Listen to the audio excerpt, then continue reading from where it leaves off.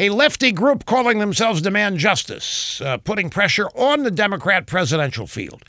Now, they're demanding that the Democrat candidates do what Trump did when he was running in 2016, tell voters what Supreme Court justices they'll nominate if they're elected.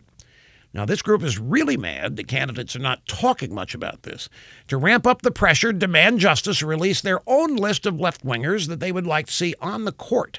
They bragged that their list includes a wide range of former public defenders, public interest lawyers, academics, and plaintiffs' lawyers. Only a quarter of the names have any actual experience as judges.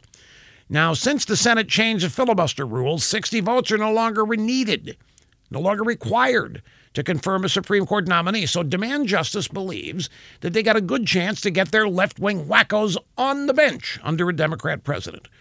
Now, I hope the Democrat frontrunners take the bait. They should be transparent. They should release a complete list of exactly who they would put on the court if elected now.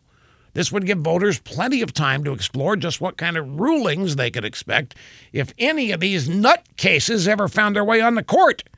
Without question, that would seal the deal for President Trump's victory in 2020.